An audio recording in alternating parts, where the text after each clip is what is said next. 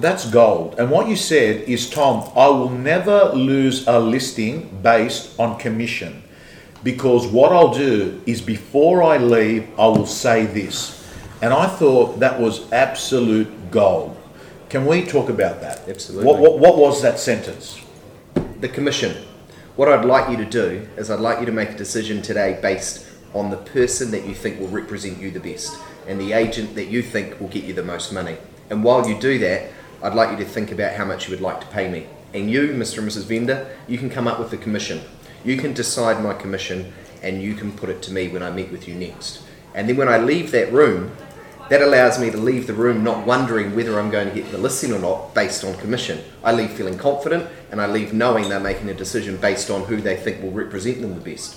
People watching this video, please understand, you know how many times real estate agents leave a listing and they get into the car and they say to themselves, did I go cheap enough? Should I have gone higher? And what you've done is you've got rid of that total problem. You've got rid of that problem and you basically said, hey, don't get too caught up on that. You come up with a fee. Find the best agent and the rest will work out. Correct. And it takes the stress out of it. There's no stress. When I go home, I'm not stressed whether I'm going to get that listing or not, whether I was charging too much or could have got more. I know that if I get the listing, it's because they think I deserve the listing. Out of curiosity, when you do have the conversation again, do they charge you more? I tend to or find... what do they say, more or less? Sorry. No, more. So people are very prideful.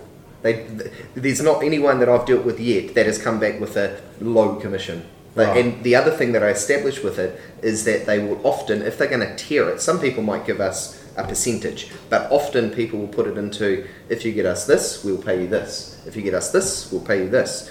And what I've effectively done is I've found out where their bottom dollar sits before we begin marketing the property. Right. What advice would you give to a girl or guy who at the moment is doing a couple of sales a month, maybe doing 200,000 GCI a year, to go to the next level?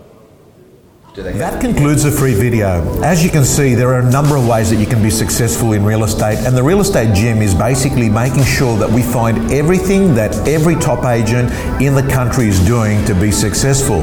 Real Estate Gym members get all their tools, templates, all their scripts, all their information so they can design their own personal system to success. The Real Estate Gym doors are closed. You can get on the waiting list for the next opening. Just go to realestategym.com.au.